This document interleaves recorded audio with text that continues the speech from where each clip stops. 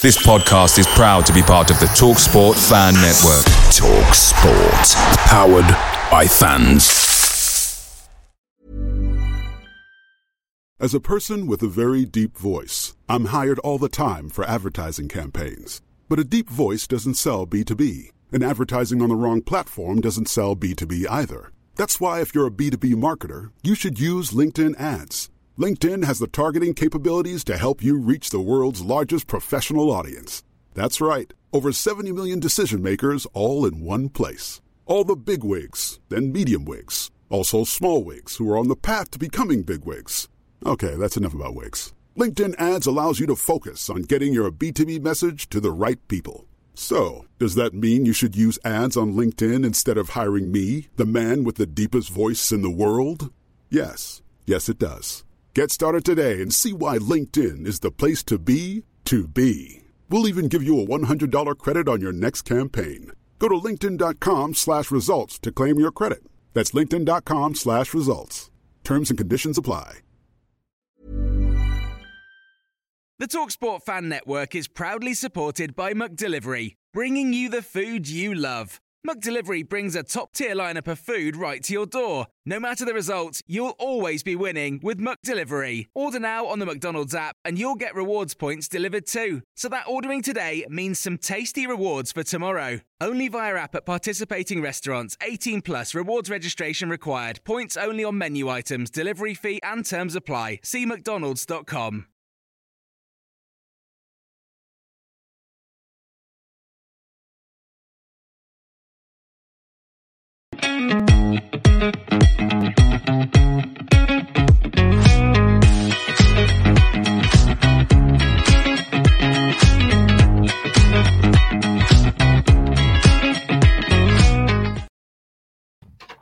Good morning, Foxes fans. How the devil are you today? How's your weekend been so far? It's International Week. We know how boring it is, but I've got a special guest for you. It's none other than David Prutton, Sky Sports lead presenter of the EFL.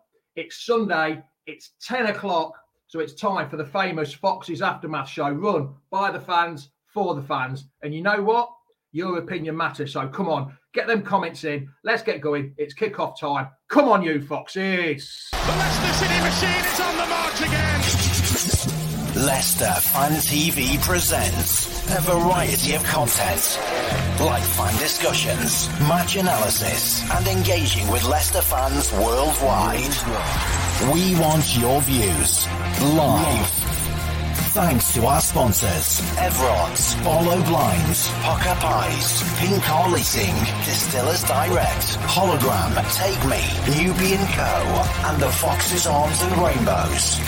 We are live in 10, 9, 8, 7, 6, 5, 4, 3, 2, 1.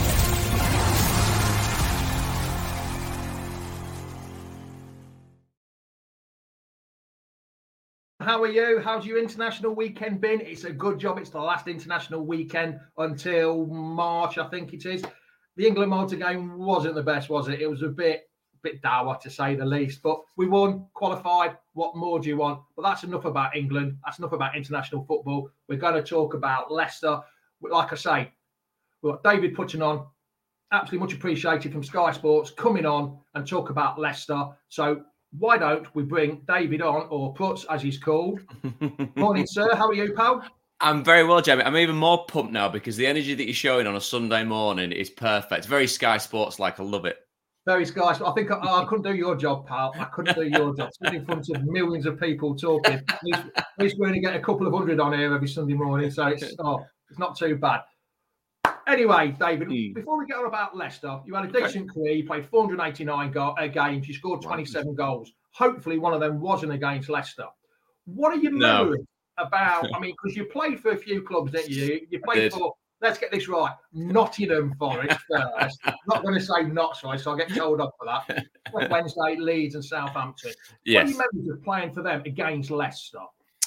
I always remember playing the King Power, I mean, first and foremost, a wonderful place to play football, a wonderful football pitch. It was always a pleasure to play there. Not in a sense that it wasn't intimidating, because it was a hell of an atmosphere as well. But the Leicester City sides that I played against, very kind of motivated and put together to play a certain type of football, which we saw come to full fruition further down the years when you climb the top of the Premier League. But it was always, given where we were geographically with Nottingham Forest to start with, it was always Derby, Leicester, because obviously the Forest fans always sing, "We hate Derby, we hate Leicester," just to endear myself to Fox's fans this morning.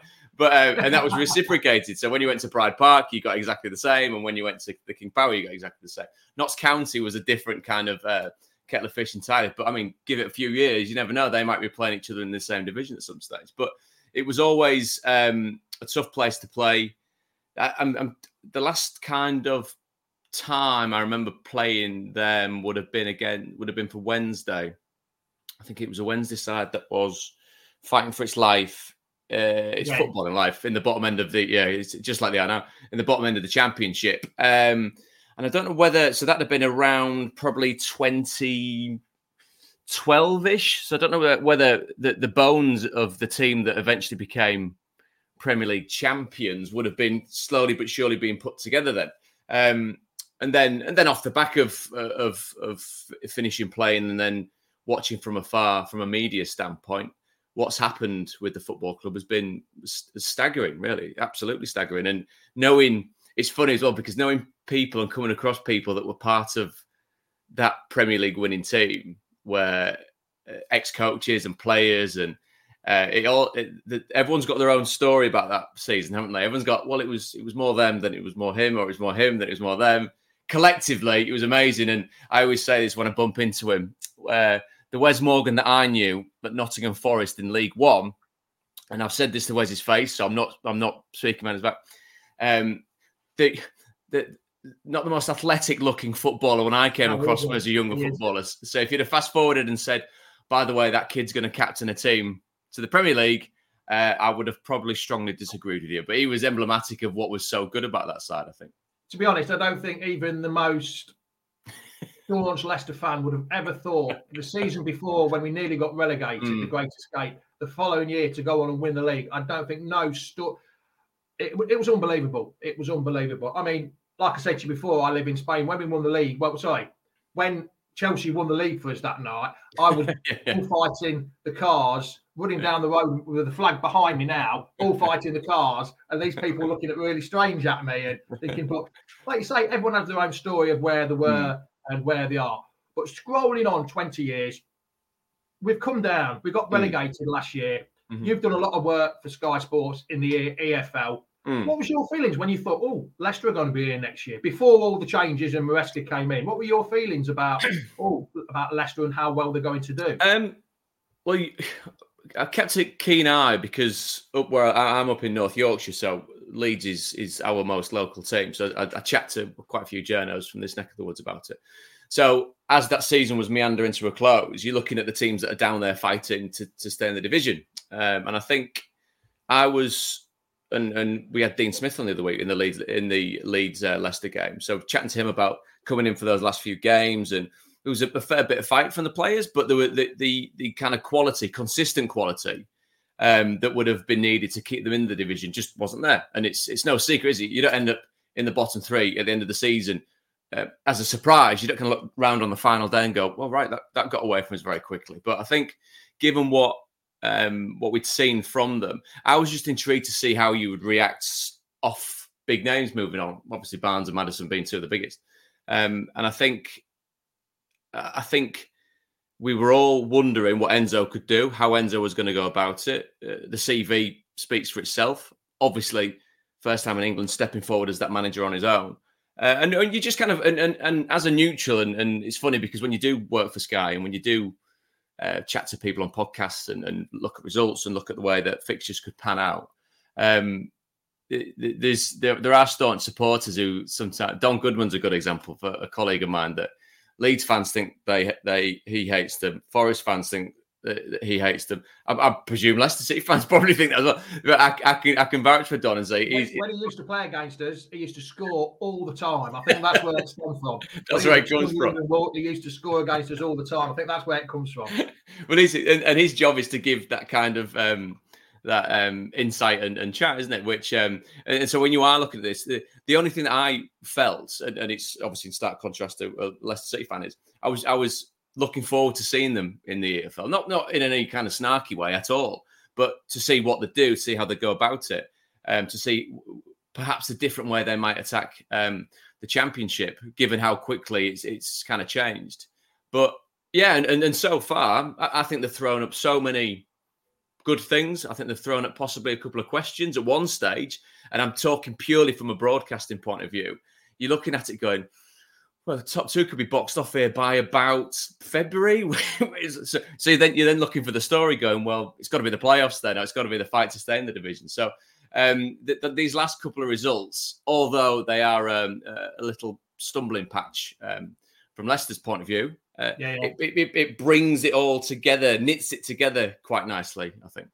I mean, you were saying like when they first came down, we lost Barnes, we lost Maddison, Tillemans decided he wasn't staying. Yes. We actually lost, I think it was 12 players out of contract. Sernku went, Johnny Evans went. There was quite a lot that went. And it was the nucleus of the team. Daniel Amati went as well, the nucleus of the team. And we still got people saying, oh, Leicester are going to walk the league. It's easy for them. But they didn't, I don't think all they saw was the name Leicester. And they thought they're going to walk the lead as well as Leeds and Southampton, which must be strange for you because they're both up there, so you're like you say, you've got a bit of feeling for Leeds still. So you must still be fancying Leeds.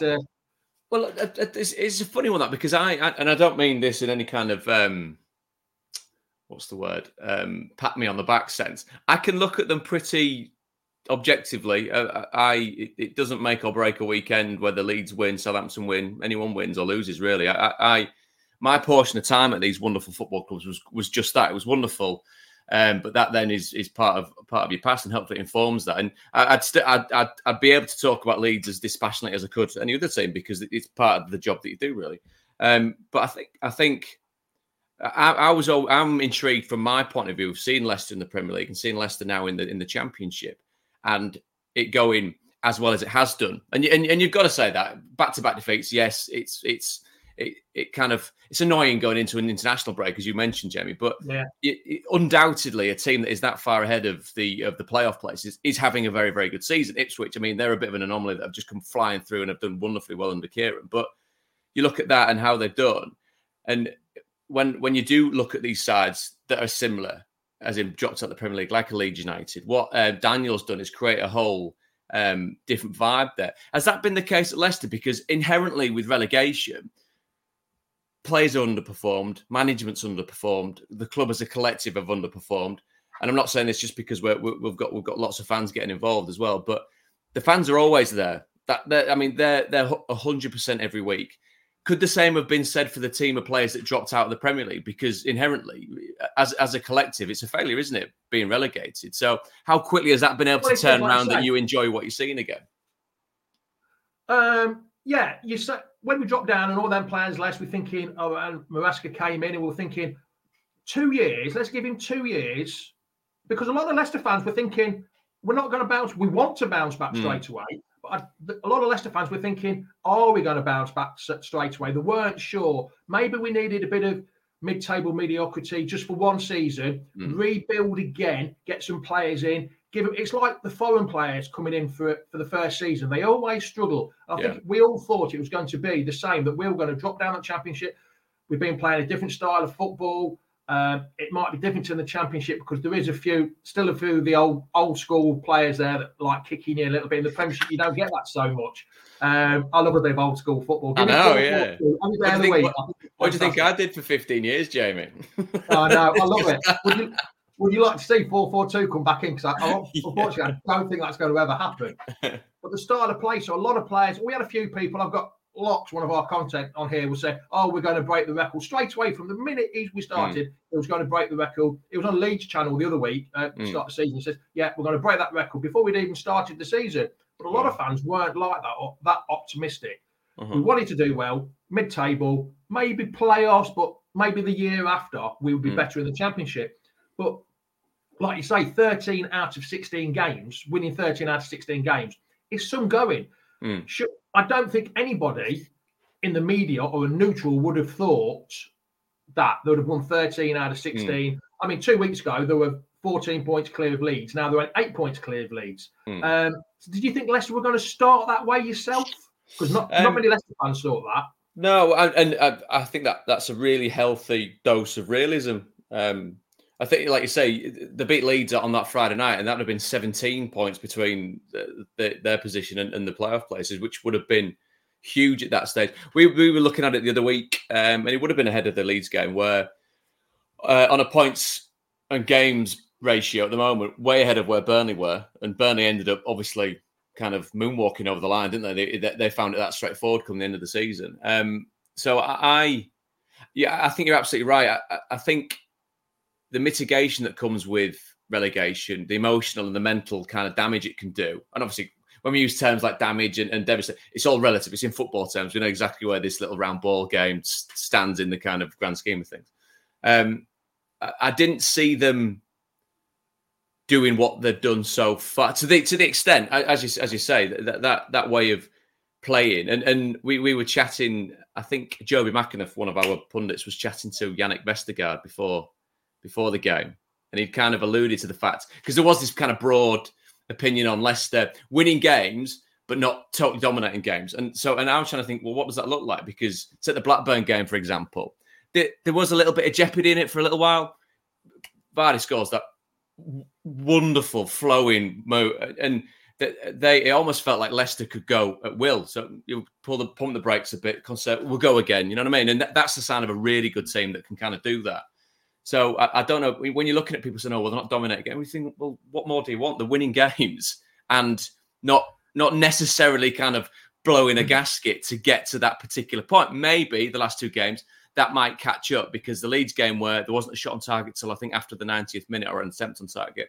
But you look at the Borough game, Borough win with a wonderful, wonderful goal. The Borough goalkeeper was busy. Some really good chances, hitting the post as well. So you are looking at a side that on another day might come back from the northeast with a 3-1 win, 3 points. Cheers, see you later, back into the international break. So I didn't see the dominance in terms of the points that they've got and the wins that they've got.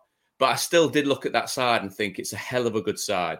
A hell of a good side. And I was reading Enzo's quotes off the back of the Borough game and how the team does play and how he wants to filter that down to the 21s, to the 18s, to make sure that lads that come up can do what he's asked for. Because formation-wise, so you're looking at, there was a great article in The Athletic about Ricardo Pereira playing as an inverted fullback. So obviously my generation's kind of scratching their head going, what?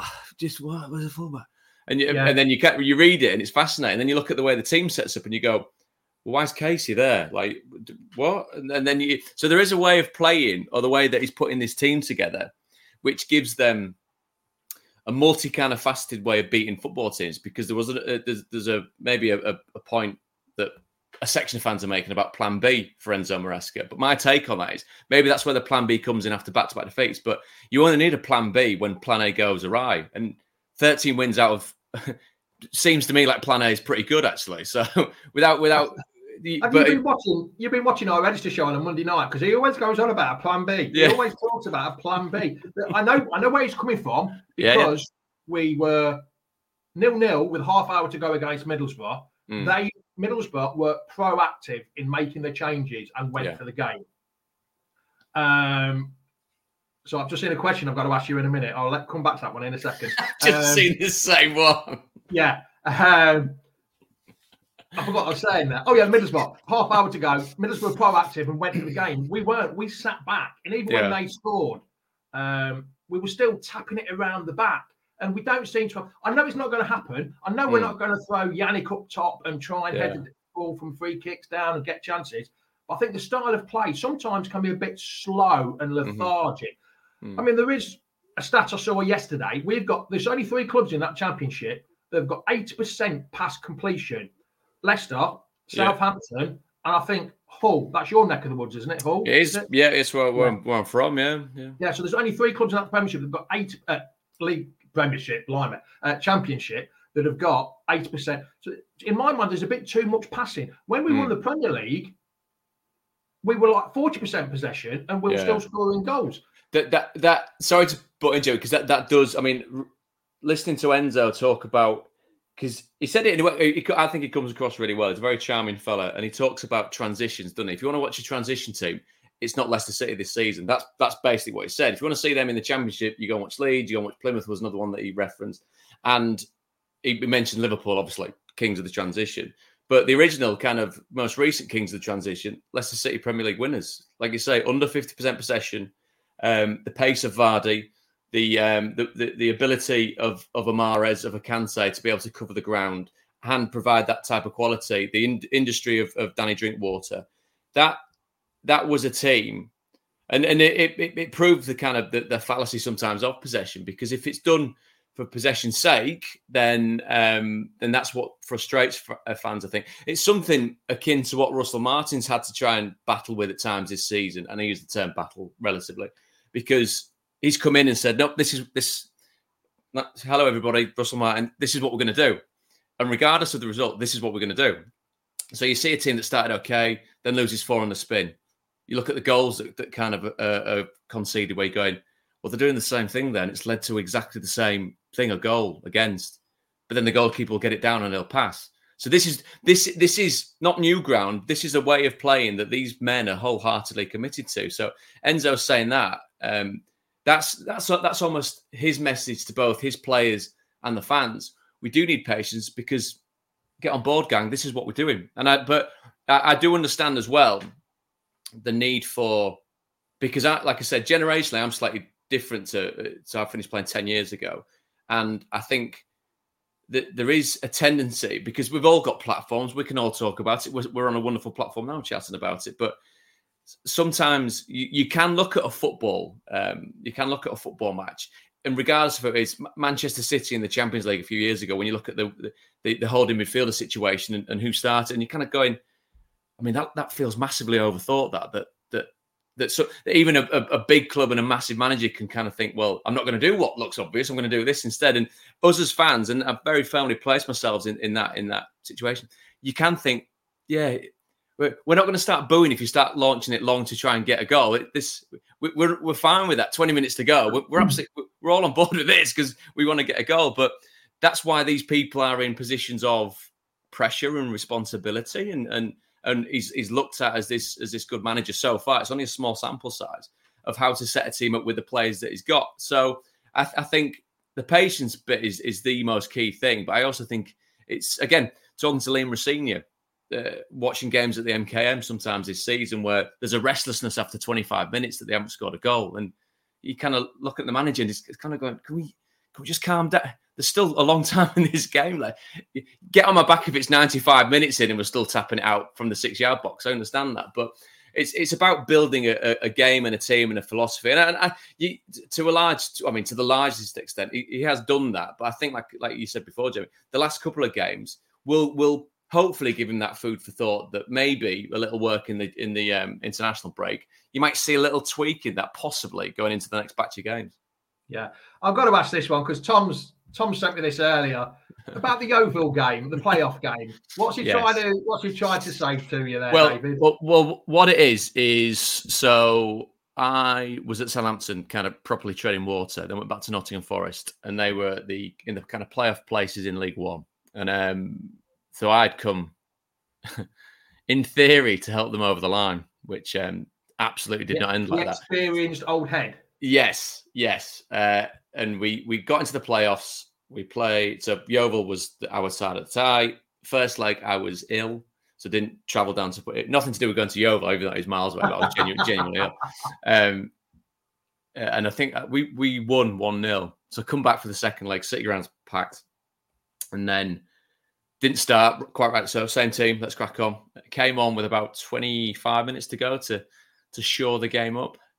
Ended up getting 2 yellow cards, getting sent off, and then the game just completely slipping away. 2 yellow cards for 2 fouls on the same player, Nathan Jones, who I I've since spoken about this latterly, and he's in fits of giggles because the first one I've wiped him out. The second one I've absolutely telegraphed what I'm doing, and he's just seen me come in and go, oh, and I'm like, oh, and I've fallen for a hook, line, and sinker, and then I've got sent off, and thus unendearing myself to a select portion of Forest fans who, for a long time, would be the first thing that would be brought up. But the funny thing about working at Sky would be when you go into the building down there in Brentford, it's obviously a huge multimedia complex, and given how many channels we've got and the kind of classic Sky Sports, old matches, at least once a month that game's on. At least once a month, and you kind of is that you're walking into the building, possibly, but you're kind of going. I mean, of all the game,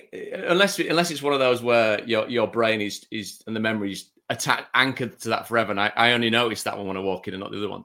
Every time I'm like, oh, for God's sake. And I still think, I'm getting there. Oh, I missed it again. It's the same as well, you're always hoping when you see it that you don't get sent off. You think it was a nightmare. It wasn't really. You're right. Well, the thing is, it always seems to happen when I turn Sky Sports on on Sky Football. It's the Leicester-Watford game. Yes. With the old Dini. Yeah, do not scratch your eyes. I quickly turned that off. I think a lot of Leicester fans quickly turned that off. Which, that year, it would have never happened. What happened? Yeah.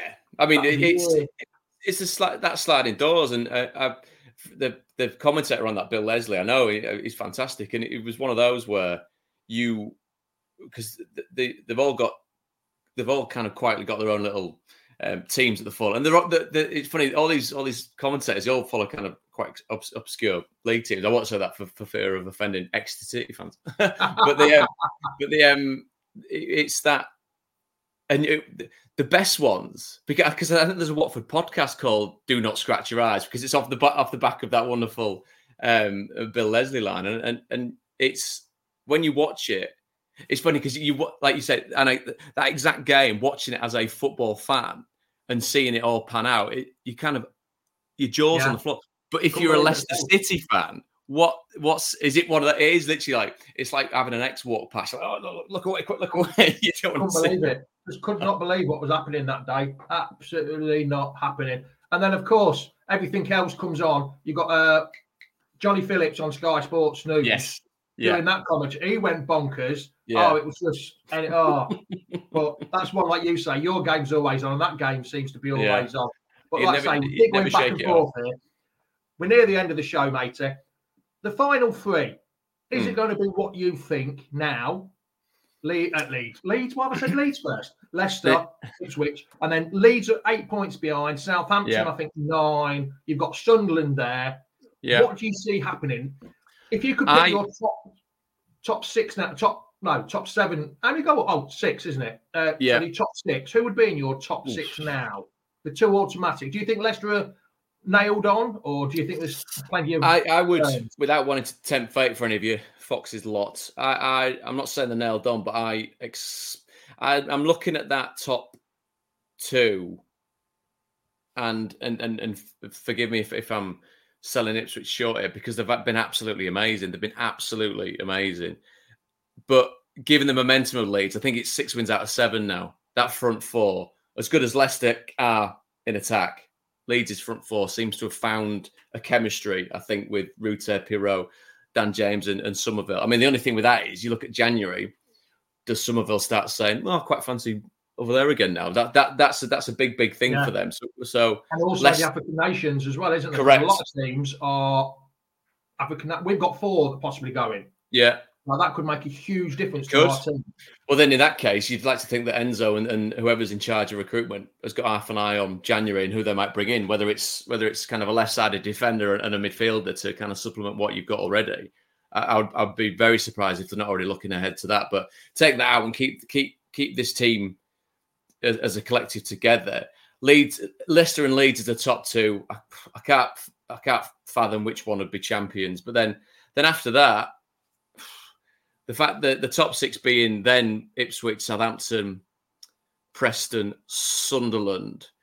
I love Preston. I think Ryan's doing a cracking job. Whether they're there for the course, it remains to be seen. I take that next 4 as so Ipswich, Southampton, Preston and Sunderland with the possibility probably West Brom, Hull City with the outside chance of climbing into that. So it's a cracking question, and it's one that I'm steadfastly trying not to kind of go around the houses on. But Borough, you know what I mean? We saw a Borough side get into the playoffs and, who have taken their time to get going, but do seem to be going in the right direction. But I mean, Michael Carrick was under pressure to start off. I think he didn't win a game for 4 games, was it? No, they didn't.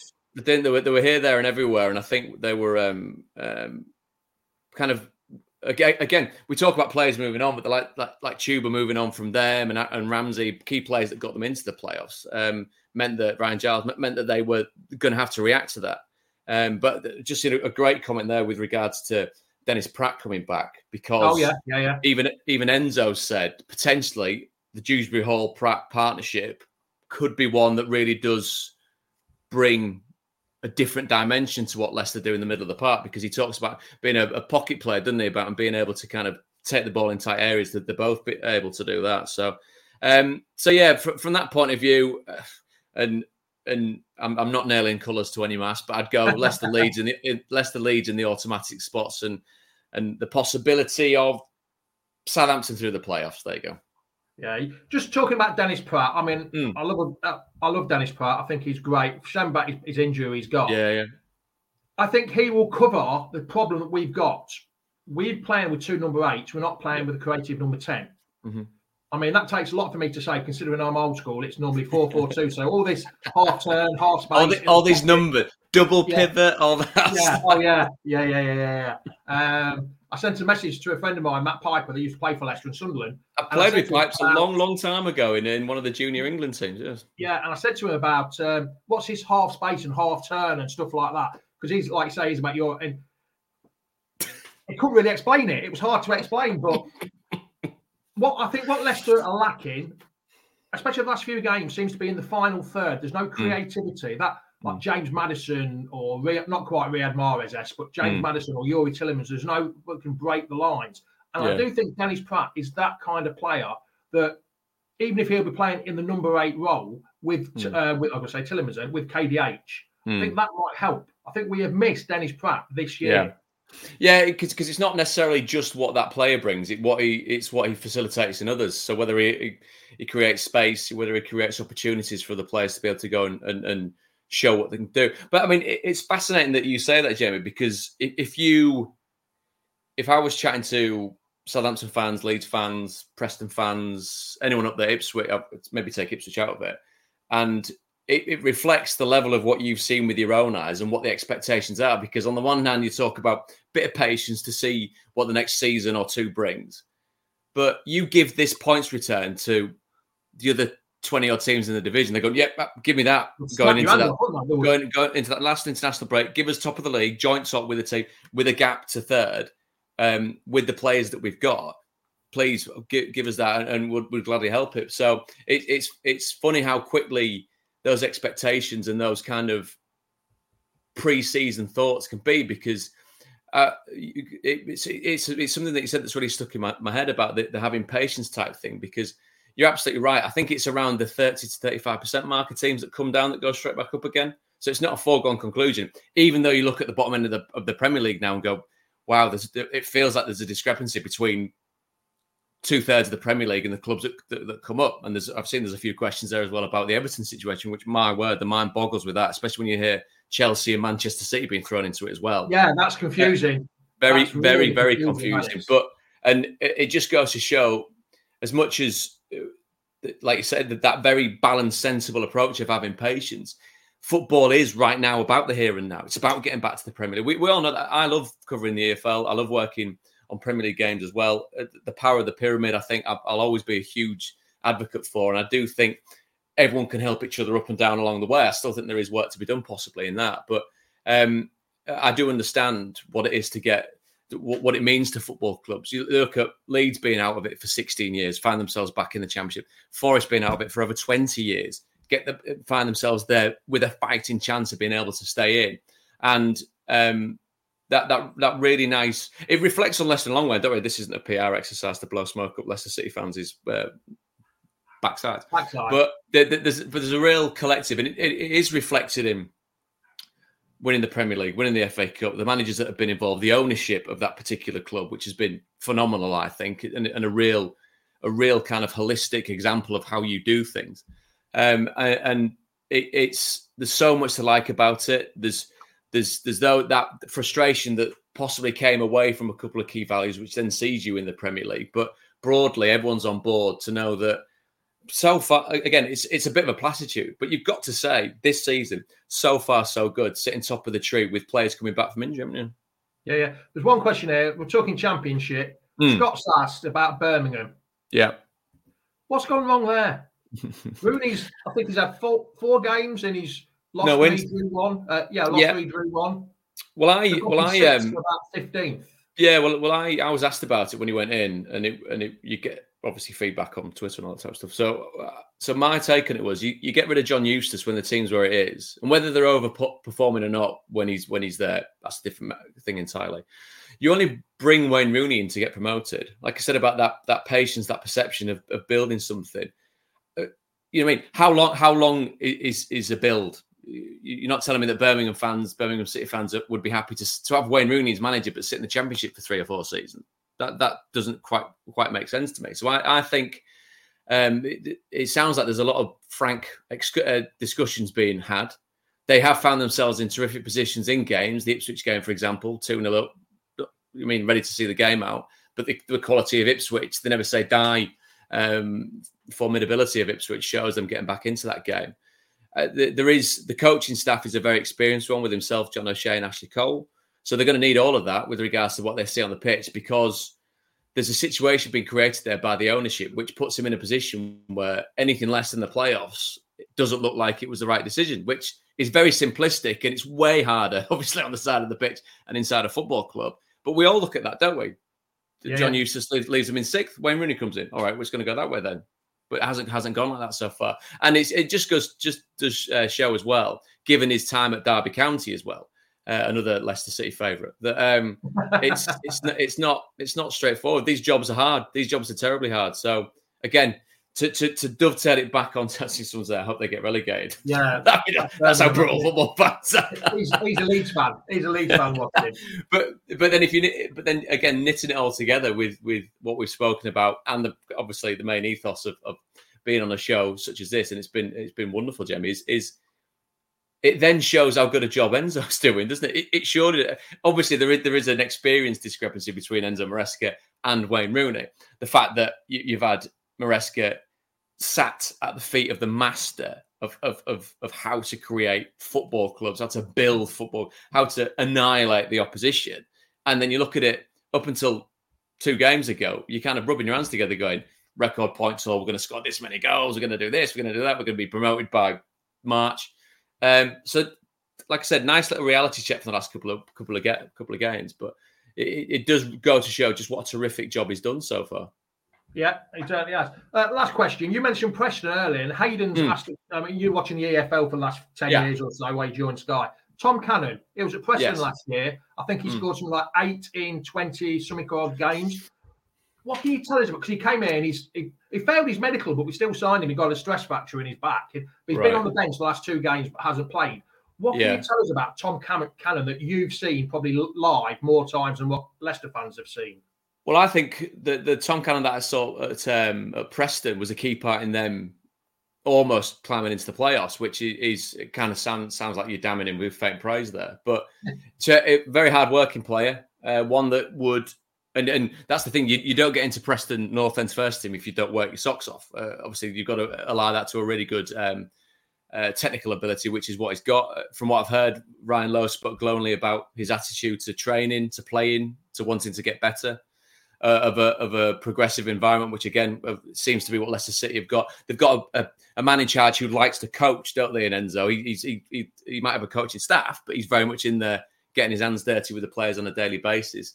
So I think he probably offers something different with regards to what you've seen so far, and the stature of players I think that Leicester City have got, because there's some big names there, aren't there? I mean, Iheanacho's one that's routinely thrown out, and whenever you see him, whether Jamie starts and then Kelechi comes on, you are kind of going, bloody hell, they've got Kelechi Iheanacho on the bench here. He's not starting the game, and he can come on and do that. Whereas I mean, Tom Cannon's I think Tom Cameron will be a different kind of player to Nacho and Vardy. I don't think Cannon's got like I say, you'll have to answer these questions. I don't think he's got the speed of Vardy, No, and not many have.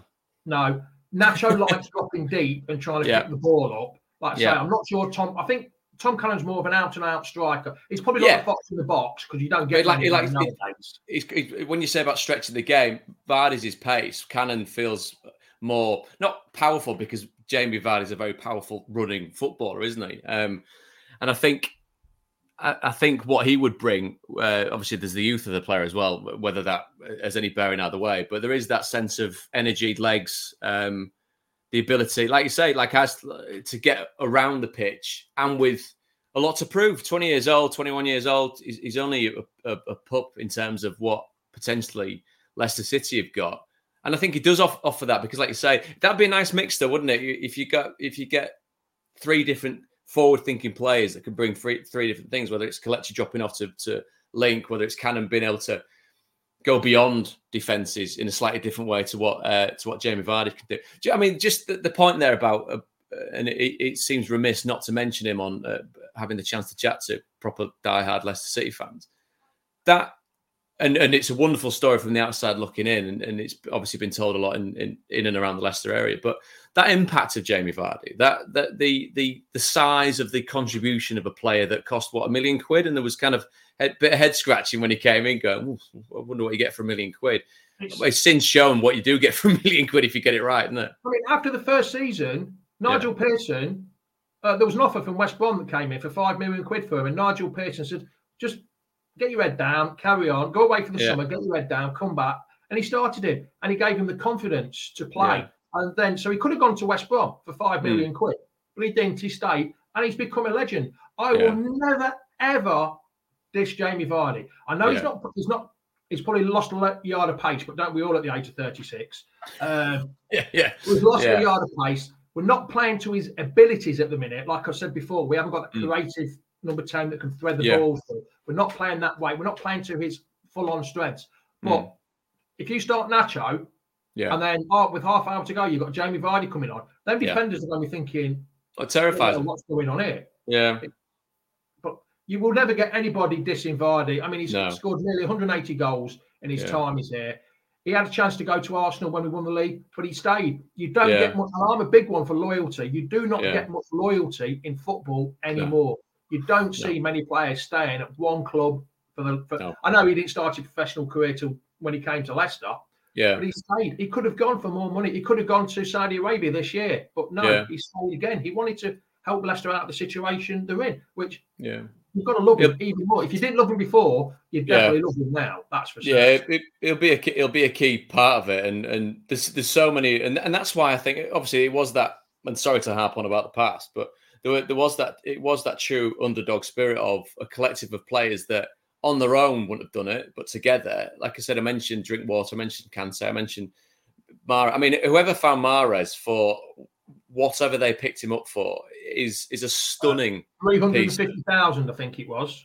And you look at him and you watch him play in all the teams that he's played for since, and obviously he's moved on to pastures new. He looked bolted on and ready made to be part of the best teams in the Premier League. When you're kind of looking at it going, well, how and this is what fascinates me about recruitment and how big I think it is, and how when you get it right, a lot of teams and several players that Leeds brought in over the last 2 or 3 seasons been nowhere near it. But you look at that recruitment of who was in there, and obviously Everton tried to go, well, thank you, we'll take that whole department, we'll see what we can do with that. Didn't quite work. Because there's a story about Mahrez. He went to St Mirren for a week's trial from Le Havre, and he didn't like it there because it was too cold. So he told his agents he didn't complete his trial. It is very cold up there. Yeah, I have heard that story. Whether it's a true story, but it's one of them things you hear and you never. Again, it's a sliding doors, isn't it? Of being able to bring a player in such as that. It's like I said, I find it fascinating. These people in these positions are very highly skilled and very, very well kind of educated in that sense. But there is still, and this is what always sucks us in as fans, there is still that little gap for magic. And I think Mahrez can say, drink water. Players coming together in that way, there is something there, that intangible, where you kind of go, I can't explain that, and I don't want anyone to explain that to me. Actually, I'm okay with not knowing, because it's a glorious thing to watch. Yeah. Did you must, everyone that I've ever kind of had a vague discussion, don't walk around asking about Leicester City's title winning side of the Premier League all the time, but everyone knows someone, don't they, that, oh, mate of mine, he was one of the people that put 10 quid on 5,000 to 1. Everybody, and I'm like, can you show me? I want factual evidence of this, because you might say that, but I've never ever met someone who's actually done it. No, I haven't either. I haven't. According to Fulham, there was only 5 people that had money on. Right. 5 people. And one pulled out after the Sunderland game when we won 4-2. He cashed out. He cashed out after we beat Sunderland. I think he got about 50p, I think it was. Something like that. He cashed out. He wasn't sure. But I'm going to have to let you go now, David, because it's Sunday morning. It's early doors. We've all got other commitments. I've got to get to church, haven't we, Jamie? That's what we're going to do. I'm going to take the dog for a walk on the beach in the sun. I'd show you the weather out here, mate, but it's blowing a gale. There's leaves flying down the street. It's grey. It's horrible. I bet where you are is gorgeous. It's lovely. It's lovely. Who have you got on TV next week for us to watch? Oh, we're doing... I'm up at West Brom on Saturday. Leeds are playing Rotherham on Friday night. I mean, if you can keep a keen eye on that, Leicester City fans, because I'm sure you'll all be Team Rotherham on Friday, won't you? Rotherham got a good hammering off Watford, and we've got Watford on Saturday. Did. And that's the thing. I mean, Watford can be anything. You might meet a Watford side that gives you some, but you never know. Come. Talking about Watford, lads and lasses, I'm flying in for that game. So if you see me at the ground, come and say hello. Only a quick visit. David, it's been much appreciated. I'm glad you said Leicester are going to go up as champions. I'm really glad you said that. I'm going to clip that and put that on social media somewhere. Love it. And then, because in a couple of weeks' time, with Leicester on the team, Leicester have got West Brom at the lunchtime game as well. I think yes, you could be right. Yes. 2nd of December, we're on against West Brom. Yes, you're right. And I'll be. I say working. I'll be there, kind of waffling on top of it. But again, another one that I'm really looking forward to, because their squad has got themselves together in the last few weeks, but it's taken a while to get there, West Brom. So they definitely should be pulling their fingers out. So that'd be a tough test. That'd be a tough game for West Brom as well. West Brom Ipswich next Saturday. Yeah. That's again another one. Watching these teams in person is always a pleasure. And I spoke to Kieran earlier on this season about what Ipswich were and what they thought they were going to do. And again, another collective. I mean, as individuals, there's some good players, but absolutely as a collective, that's where their strength's coming from at the moment. It is. David, like I say, much appreciate you coming on. Jamie, you go and enjoy your Sunday afternoon, and we'll take it from there. And like I say, much appreciated, David. Thanks a lot, pal. Pleasure. Cheers all. Thank you, David. There we go. Another famous Fox's Aftermath show. It's been great. Like I keep saying, it's been doing this show for years. Everyone getting up early doors to watch me on a Sunday morning, waffle on. David knows what he's talking about. I make out what I know what I'm talking about. But you've had the man who's talked about the championship. So it's much appreciated. So it's ciao, adios, arrivederci, goodbye now. Come on, you Foxes. Thanks for watching Leicester Fan TV. Thanks to our sponsors, Everodds, Barlow Blinds, Bucker Pies, Pink Car Leasing, Distillers Direct, Hologram, Take Me, Nubian Cow, The Fox's Arms and Rainbows. Run by the fans, for the fans. Follow us on socials at Leicester Fan TV and visit LeicesterFanTV.com for all the latest news, views and videos. Away days are great, but there's nothing quite like playing at home. The same goes for McDonald's. Maximise your home ground advantage with McDelivery. Order now on the McDonald's app. At participating restaurants, 18 plus serving times, delivery fee and terms apply. See mcdonalds.com. This podcast is proud to be part of the TalkSport Fan Network. TalkSport. Powered by fans.